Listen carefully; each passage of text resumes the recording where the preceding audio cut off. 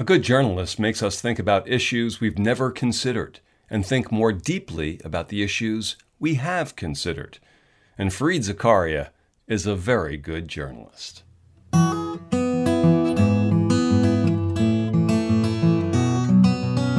Welcome to Before the Cheering Started, a podcast all about the journey to success, the early obstacles, plan Bs, the doubt, and the passion to push forward. At this time when shouting and preening and posturing is seen all too often as public discourse, Fareed Zakaria's work provides a thoughtful, smart, and approachable alternative. And it's been that way for some 30 years. It comes across on the page in his Foreign Affairs column for the Washington Post and in his many books. And it comes across on screen as the host of CNN's Fareed Zakaria GPS. His opinion was being sought by movers and shakers even when he was in graduate school, and there weren't too many years before the cheering started. But those early experiences, growing up as the son of a politician in India, arriving as a freshman at Yale, even walking out halfway through his LSAT exam, those early experiences inform his work today. I first interviewed Fareed Zakaria in 2005. Almost 20 years ago, he was already pointing to the possibility of some of the elements that we see in our politics today. When I first interviewed you, almost 20 years ago, you had written the book, The Future of Freedom, and you also had the iconic cover story, Why They Hate Us. Is it a different world now? And would your tone in that book and that article be different now because of all that this country internally has gone through? Oh boy, that's a very good question. So on the future of freedom, I feel as though, in some ways, sadly, the book was very prescient because as you remember, it talked about the rise of illiberal democracy. It talked about the way in which we were moving into a world where the great danger we faced was elected autocrats, people who, were willing to go through the democracy part of liberal democracy and then gut the constitutional protections, individual rights, separation of powers. And, people at the time, if there was a criticism of the book, is that, Fareed's describing something that is happening in Russia and Belarus and the Philippines and Turkey and India, but half the book was about America, about my fears about the rise of illiberal democracy in America, and that was sort of seen as a bridge too far. We were very healthy, and in fact, what we've seen is the point I was trying to make, which is everywhere democracy is fragile, and what's really sad is everybody likes majority rule. Nobody wants to protect minority rights. Nobody wants to protect the rule of law because everyone, when they're in power, wants to abuse power in small ways and big ways. And so in a way, it ended up being very prescient. The Why They Hate Us, which was on the roots of Islamic fundamentalism, I feel like we're in a very different place. I was writing that piece to try to help people understand this incredibly traumatic moment of 9/11 and how could this happen, and making people understand the complexity of what had been going on inside the world of Islam for the preceding decades. I feel like in an odd way, we've come to understand that better. There is less paranoia. I get less hate mail and stuff like that for the color of my skin and my name and the fact that I was born Muslim. So in all those ways, I think we've learned.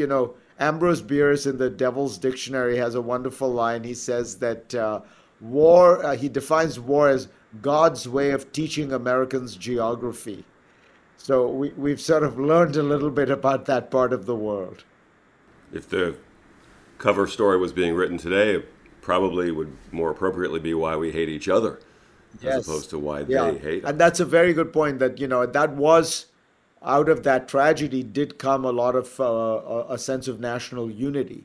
You remember that George Bush, who was pretty unpopular at that point in his presidency before 9/11, I think he went up to a 90% approval rating right after 9/11. When a journalist writes a piece or broadcasts a piece, you hope obviously it has an effect, and you hope people read it, people watch it, people learn from it. But when a piece like Why They Hate Us is written and then read in government circles, domestically and internationally, that's a position that, even for those of us in the field, 99.999% of us will never be in. And what is that feeling like? Oh, it's exhilarating, right? This is why we go into journalism, or write in more broadly, which is to have an impact, to feel as though you're helping to shape the way the public perceives something, and both the public and people who are in leadership positions. Um, I think that uh, I got lucky in several senses, and I think that in life one is always it's always important to remember the place that luck, the part that luck plays, because I got the timing right.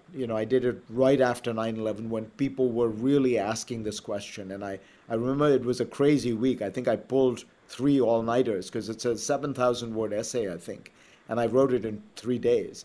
But it was important to get it out. I got lucky in that it really, I think, it addressed with the right tone. It got the sense of outrage, but it really said, let me go deeper and let me, stay with me. I took the gamble that people were willing to read a 7,000 word essay on the origins of Islamic fundamentalism. But the biggest way in which I got lucky is, it was before the technological revolutions that rendered magazines, put magazines in a very different place. You and I remember this, Bud, but when I tell my kids this, it's difficult for them to understand the power that magazines had, and that a magazine like Newsweek had. We had 4 or 5 million subscribers around the world, 20 million readers, 95% renewal rates on subscription, and people read these things in a way that, and everybody read. There was a kind of a sense in which it was like, when we went to the movies in the old days, you knew that everyone had seen, you know Indiana Jones, or When Harry Met Sally, or something like that.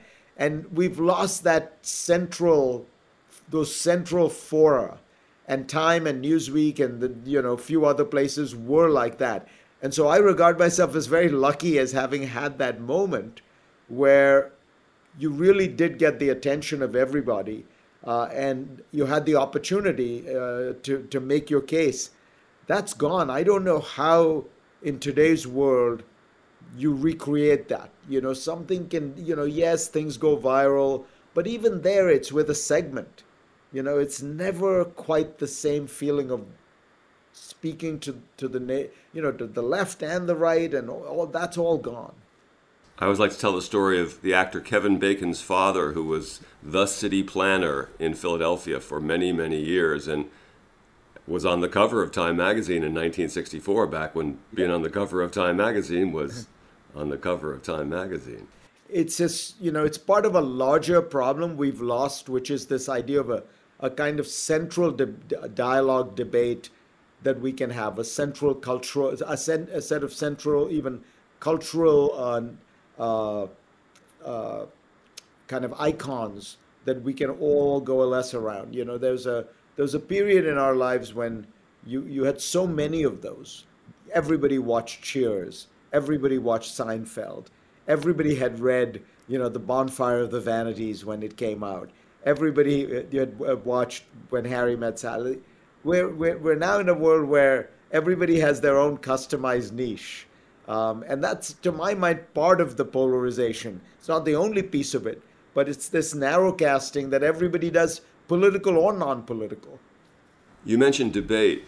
Can you tell me what the debate or the discussion was like at home growing up in India? Was it about the particulars of your life growing up, school and family and so on? Or was there a conversation in the home you grew up in about there's a big world out there and you should know about it and you should go out and grab it? So it's very interesting when I think back on it, and I think about my own kids.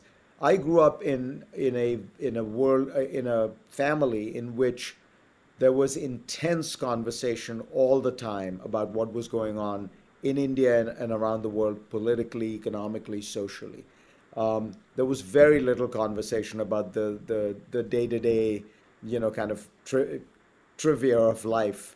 Um, and that was because my father was a politician, my mother was a journalist, and they treated us like adults.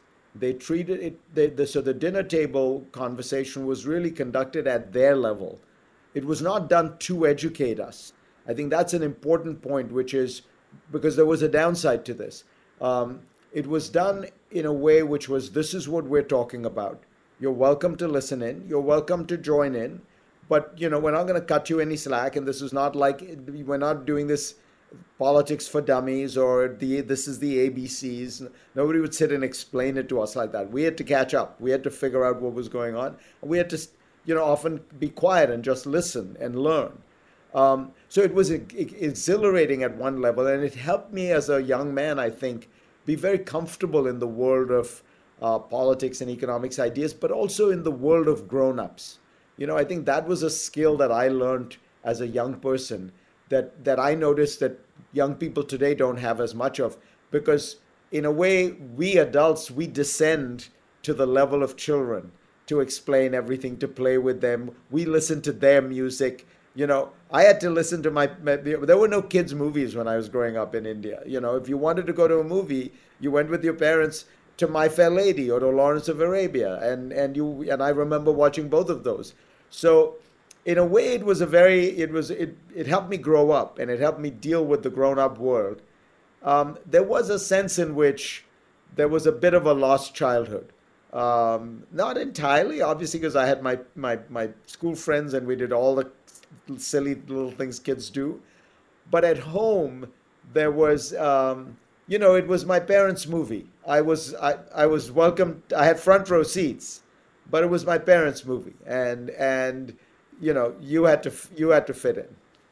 The fact that your father was a politician, and I am going to presume that you looked at him and thought he was doing so to help people and to put in policies and promote policies that he thought would be helpful to people and the country. Does that have an effect on the way you still see politicians today? Yeah, very, very interesting and observant point. I once had my first job was with the New Republic as an intern, and Mike Kinsley was the legendary editor of the New Republic. And we once had a conversation where he said,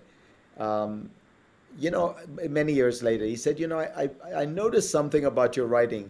You never really go for the jugular with a politician. You never ask, you don't eviscerate them. And I said, you're right, Mike. It's because maybe it's because my dad was a politician. And I know that a lot of times they're trying to do what they think is best. Obviously they're trying to survive politically at the same time, and they're hoping those two things go together. But sometimes they do and sometimes they don't. But it's not completely venal. These are people who are trying their best within the confines of what they see as their constraints, and a lot of times they screw up. But I don't have that instinctive sense that these people are idiots, these people are bozos, these people are deeply corrupt. And that did influence my view. Now, my father was very driven by that sense of uplifting people. He's tried very hard. He represented a small town outside of Bombay, and he worked mightily to get industry into the town. He would go and meet with CEOs and say, "You've got to invest in this place." And they would tell him, well, the reason we can't is the trains don't work, the train station isn't big enough. And he'd go to the government, the Ministry of Trains, and say, you've got to expand this train station. So he got an airport put in. He got five-star hotels to move there. He got a huge industrial park done. And I grew up seeing all this, so I'm sure that has some effect. But for him, the biggest realization I had growing up with watching him was what a high stakes game politics can be. Because, my father was a Muslim politician in India. Muslims are a minority in India. And so he was always navigating, how do you make sure that you bring a backward community along? How do you make sure you don't trigger kind of the sense of uh, discrimination among the majority community? How do all this it's sort of like at its highest, it can be life or death for these communities because if you get it right, you make sure there's harmony. If you get it wrong, there are religious riots where people die. I understand that the man who was your mother's boss when you were growing up was a man who had a great influence on you. Who was he, and why was that influence so great? Sure, his name was Khushwant Singh. He was an Indian novelist who then became a journalist, and by the end of his life had become the most famous writer in India, a kind of journalist in India. He wrote columns that were sometimes funny. He was a very imagined sort of Russell Baker merged with Tom Friedman, merged with, he had a kind of, he would write about anything he wanted, including, going to a dinner party last night. He could be very gossipy. He could be very funny. He was a great novelist. He wrote a series of very good novels, won a couple of big awards, even internationally. He was very important to me because my father was a bit of a distant father. He was a very impressive man, as you can tell. He was an orphan who kind of worked his way up. He got a scholarship to high school, but he was formal. He was a bit older than my mother. He was an older father for me. I think in my 18 years of schooling in India, I don't think he ever went to my school once. I can't remember him ever asking me about my homework. So Khushwant Singh, who was my mother's boss and a great journalist, he for some reason became a kind of mentor.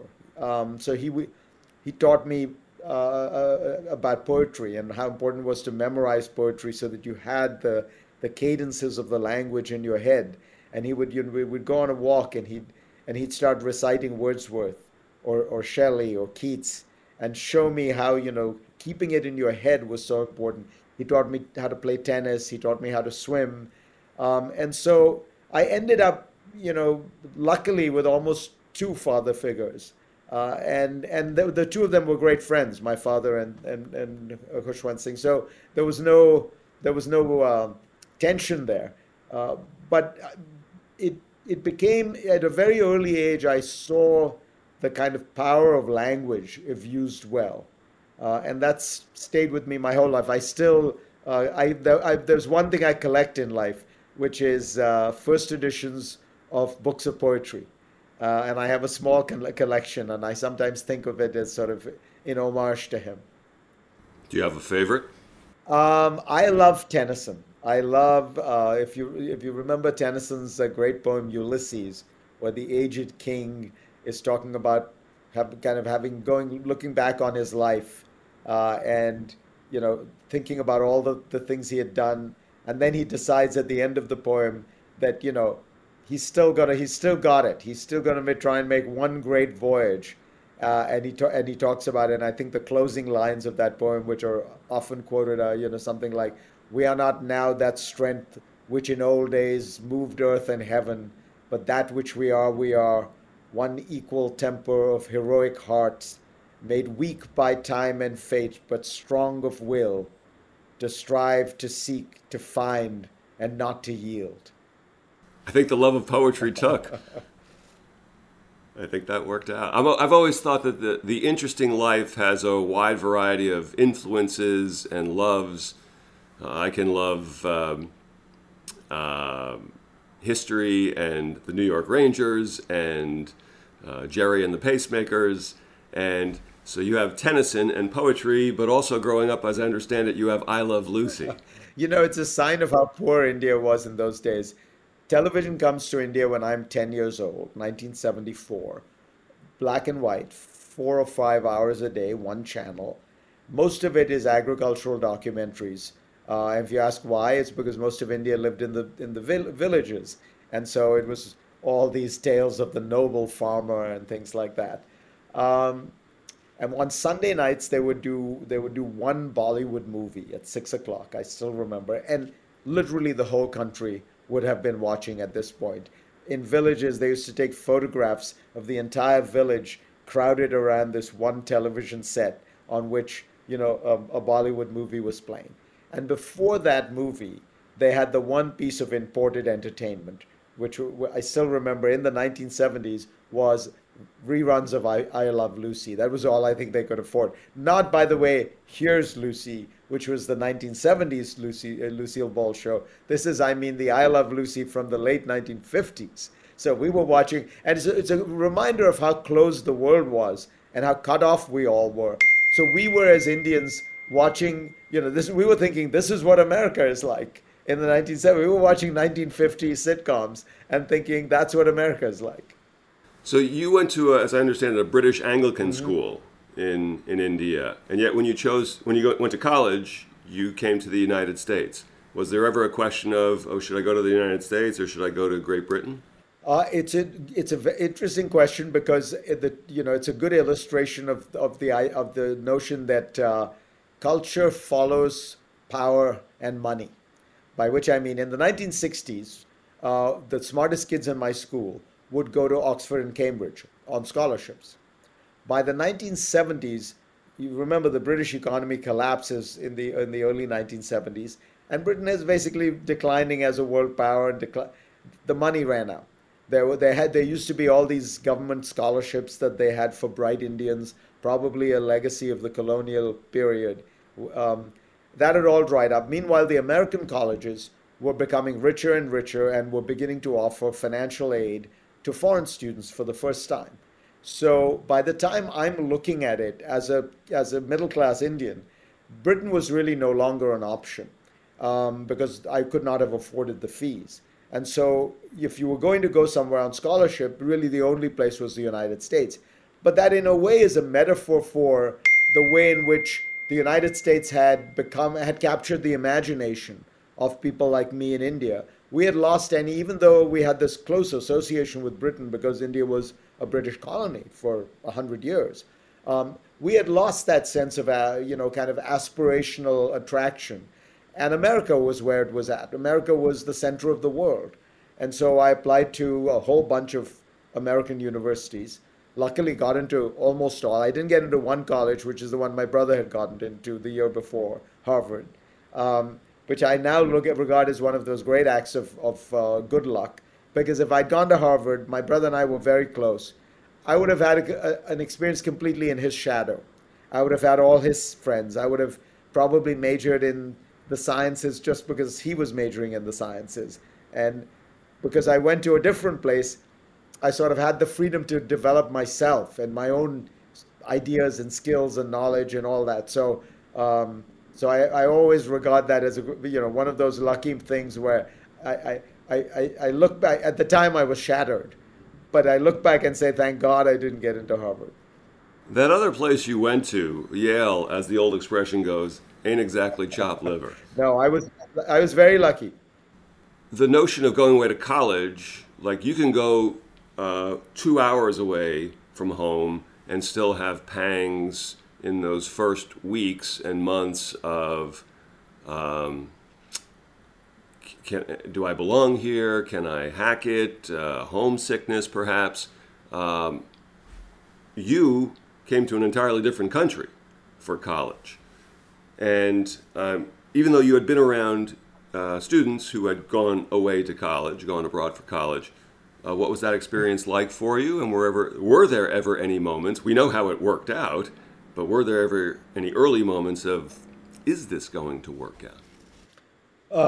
I had a very mixed feelings initially. I was on almost as soon as I got to America, I fell in love with it. I just loved something about which I still think is true, the kind of openness and warmth that Americans have to outsiders. I think is unparalleled in the world. I think that it's instinctive. I think Americans don't worry a lot about sort of where you come from. I realize now I was in New Haven, Connecticut, not in deepest Alabama or Mississippi. So maybe my view is colored, but I do think that was my experience, and it felt and I also loved the fact that people at a place like Yale were so interested in everything in the world, and we had conversations about everything. I remember one of my roommates was a musician, and we would talk about that there was a kind of sense in which everyone was so interesting. I loved that. Um, Initially, I did feel the pangs that you feel. I missed my mom. I missed the food. I missed things like that, and I missed. Um, I wasn't sure. I hadn't found my niche. I hadn't found my people. I hadn't found my group. So initially, I remember my freshman year, I was sort of swimming around, and I was getting on fine with people, but I didn't find my groove. And then I discovered the kind of, and then I discovered the world of politics and writing and journalism at Yale. And I joined the Yale Political Union, which was the kind of political club. I started writing for the Daily News. I started, writing for a magazine there. And by the end of my first year, it all sort of came together. And I always tell my kids that, you just need to find 5 or 7 people who you really can. You don't need, you don't need hundreds of people, but you do need that sense that you can go through the college experience with buddies, with people who really are simpatico. And I found that by the end of freshman year. So by then I was just, I mean, I was in heaven. I had a just magical experience in college in America. But I fell in love with America. I loved Yale. I loved my friends. Some of my closest friends are still those people whom I met at Yale. I'm still in touch with almost all those people. If I were to name the 10 people I was closest to at Yale by the middle of my sophomore year, I think I'm in touch with all 10. And so at that point, or maybe further on in your undergraduate years, is the path clear to you as to what you want to do, or is there like a plan B? Like I think I want to study politics and write. Was there ever we know how it worked out? Answer, well. Was there ever a plan B for, well, I might try this too? Oh yeah, I had no idea what I was going to do professionally. I started out doing science, then I realized I really loved the humanities and social sciences, so I became a history major. Um, I didn't know where to go with that. My mom would keep telling me, you should become an international lawyer, because, she knew enough about my passion for international affairs, because I had that even when I was in India. But she was a good, like, my mom was sort of like a Jewish mom, even though she was an Indian Muslim. So she thought like the law thing was like a good, steady profession, and I'd be able to pay the rent. And so international law. So, and then I looked into that and discovered there really wasn't anything like international law. I mean, there's international public law, like at the UN and all, but no countries don't follow that. That really, most companies, when they do deals, they just choose one country's laws to apply. So you're just doing corporate law. And I thought maybe I'll be a lawyer. And I actually sat down and took the LSATs. Well, I sat to take the LSATs, and I walked out halfway through because I realized that I really wasn't interested in being a lawyer. I probably was doing badly in the LSATs. So it must have been that. But I do remember just having this powerful realization, why am I doing this? I don't want to be a lawyer. And I walked out. Can I ask if you had friends or colleagues around you or fellow students, what the looks were like at you, if you recall, as you were walking out? They used to allow bathroom breaks and things like that, so I don't think it was as startling. There were people occasionally getting up, so I just very quietly got up, took my number 2 pencil, and walked out. I took it in. I still remember. I took it in Cambridge, Massachusetts. So when I left, I had to go back and explain it to my brother, who was at Harvard at the time, and explain why I was doing it. He was very supportive, as he's always been my whole life. But what I remember. How about the explanation? Was there an explanation to your mom? You know what? I don't think I told her that I had pulled out. I just told her the next part of the story, which is I realized I wanted to stay in America more than anything else. And so I thought to myself, what is the best way to be able to stay in America? Well, the longest degree I could get which would keep me on a student visa, was a PhD. And so, honestly, largely so that I could stay in America, I applied for PhD programs. And this gives you a sense that I wasn't that directed. I applied for PhD programs in political science, in history, and in international economics at the Woodrow Wilson School in Princeton. So I was like trying, whatever I could think of. And then luckily I got into Harvard's political science department, and that resolved things because even for my parents who were worried about what I was doing, like Harvard was Harvard. Like if you got into Harvard, it must be okay. And it was during those years that you went to the White House while you were at Harvard. Actually, well, And I I'm first went to the curious. White House at Yale when I would led a delegation of Yale undergrads to Washington. We had this, a lot of schools have it, the sort of go to Washington day. So we spent a couple of days in Washington. I was the leader of the delegation, and we met with then Vice President George Herbert Walker Bush. This was the Reagan presidency. We met with Ted Kennedy when he was senator, David Boren, who was also a senator from Oklahoma. We met with William Bennett, who was the Secretary of Education. I remember all of these meetings vividly, as you can tell. It was great fun. It was my first time in the White House. I still remember we were in the Roosevelt room of the White House, and Bush comes in, unbelievably gracious. He was 5 minutes late, and he spent the first minute apologizing to us that he, the Vice President of the United States, had kept a bunch of undergrads waiting. A bunch of undergrads from his alma Yes, mater. from his alma mater. Yeah. So in those moments, both undergraduate and graduate, when you're at the White House, and you're not there for, especially as I understand it, when you're there as a graduate student, you're not there for a handshake and waving, but you're there to talk policy. Can you recall the moments that you're walking in and say, wow, I'm here, I belong here, and I had this idea of studying politics, and it's happening, and I'm in the very seat of politics right now. Yeah, I do remember that vividly. So that was Harvard.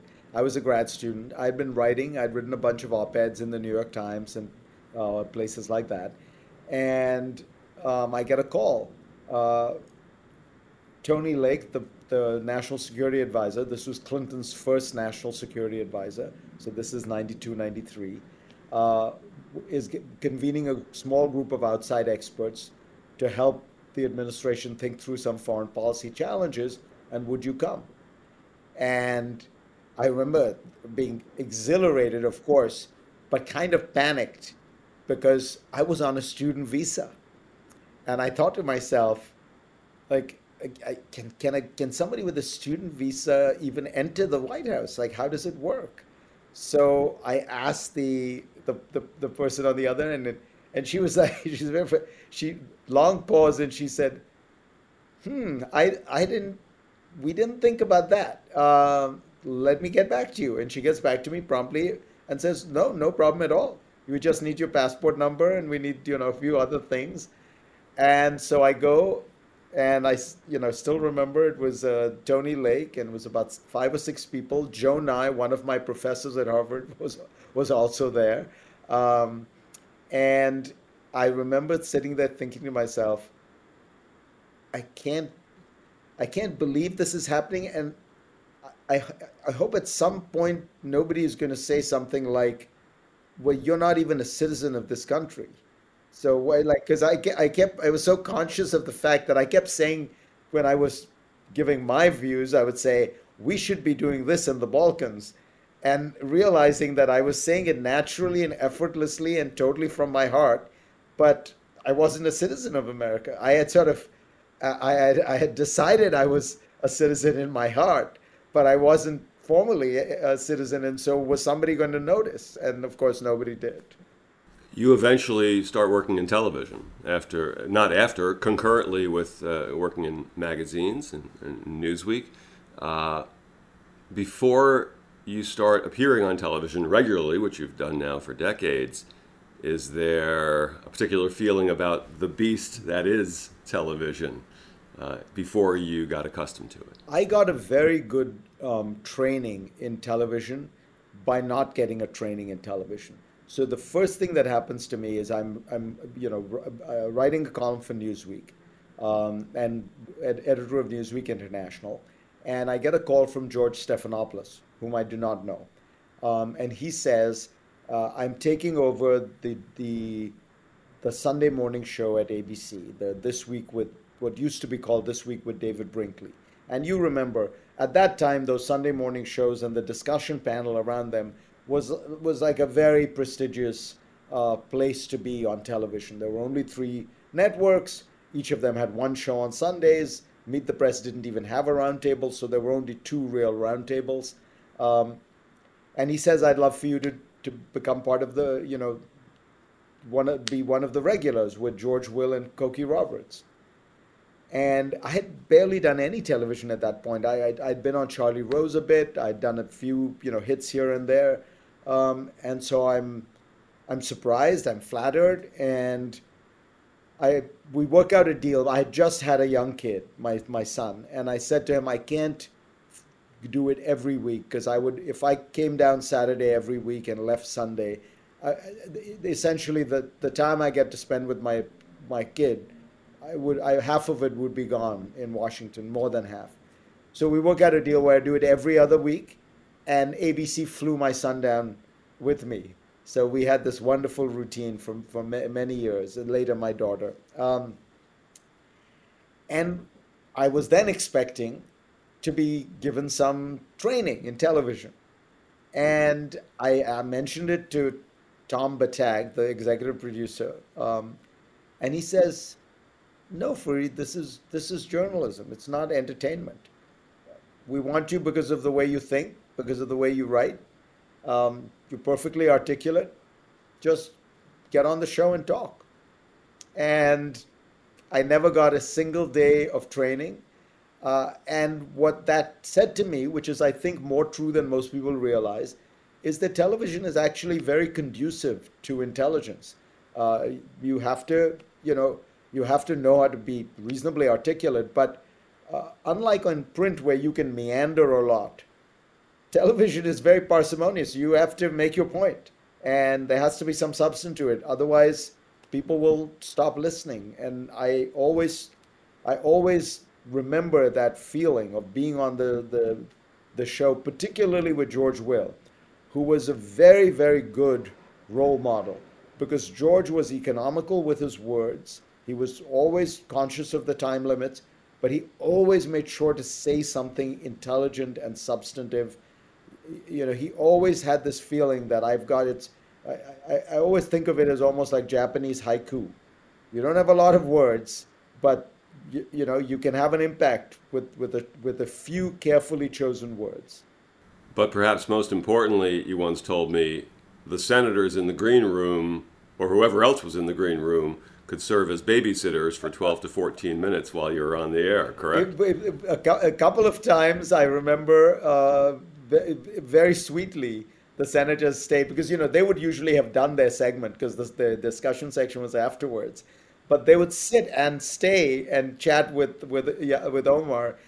He barely remembers it, but John McCain once did that. John McCain sat in, while for the 15 minutes of the discussion roundtable, he sat and chatted with Omar and was explaining to him how, what it was like to be a pilot. I remember that's what they talked about. And very interestingly, I'm sure he doesn't remember this, Joe Biden was one of the people. And I remember this very interesting moment with Biden. I was explaining to Omar that he's the chairman of the Senate Foreign Relations Committee. And I said, what do you think, Senator, is the most important thing that you do as chairman of the Senate Foreign Relations Committee? And he looked at me and said, honestly, Fareed, appear on shows like this. It gives me a platform to talk to the American people about foreign affairs. But we're not the Appropriations Committee. We don't allocate the budgets. And then he tried to explain that to Omar. I kind of look back and wish I had taken some video, but I didn't. Those early years, growing up in India, growing up in the home that you did and the lessons that you learned, and then the early years at Yale, can you point to, or is there a thread between the lessons learned or experiences you had in those early years and the work that you do today? I think I always try to remind myself uh, why I got so passionate about this stuff. Um, that it, I remembered how the stakes. I remember the sense of the importance of politics, of why it's important to get it right. As I was saying to you, watching my father, realizing that the difference between politics going right and going wrong, it makes a big difference to people's everyday lives. They don't think of it that way, but the difference between living in a world of peace and a world of war, the difference between living in a world that's stable, in which the country is sort of broadly speaking at peace with itself, versus tearing itself apart over sectarian or other differences. So I've always tried to kind of keep that in mind as my goal. Like, that's why I'm doing this. Um, but I also try to always remember what an honor and what a privilege it is to be able to do what you love and actually make a living doing it, to feel that sense of responsibility that comes from it, to never take it lightly, never to, to recognize that, look, as I say, luck has played a huge role in this, but for whatever reason, and luck has a lot to do with it, I have this great gig. I have this platform where I get to talk to the world. I have this column where I get to explain, what I'm thinking to the world, and to take it seriously, and to not, ever forget what a treasure it is, and how privileged I am to be able to do it, and to sort of, it because of that also, to treat people well, to never be an asshole, I don't live up to all that, but when I don't, I'm disappointed in myself, because I do have that standard in mind. Well, it's always a pleasure to talk to you, and it's always a pleasure and an educational experience to watch the show. And that's the best of journalism right there. When, again, a journalist makes someone think about things that they either have thought about but just can't put into words, or it's a new idea completely. And that comes across every time on your show. Thank you so much. Next time we get a chance, hopefully, to talk about the world of wine, which is a whole nother love, I know. It'll be my pleasure, bud. Fareed Zakaria. His most recent book is 10 Lessons for a Post-Pandemic World, and you can see him every week on Fareed Zakaria GPS, Sundays at 10 a.m. and again at 1 p.m. Eastern Time on CNN. Before the Cheering Started is a production of June 14th Productions and Gemini 13 Productions. This episode was created and written by me. Guitar playing, that's me as well. No extra charge. I'm Bud Mishkin, and this is Before the Cheering Started. Thanks for joining us on the journey.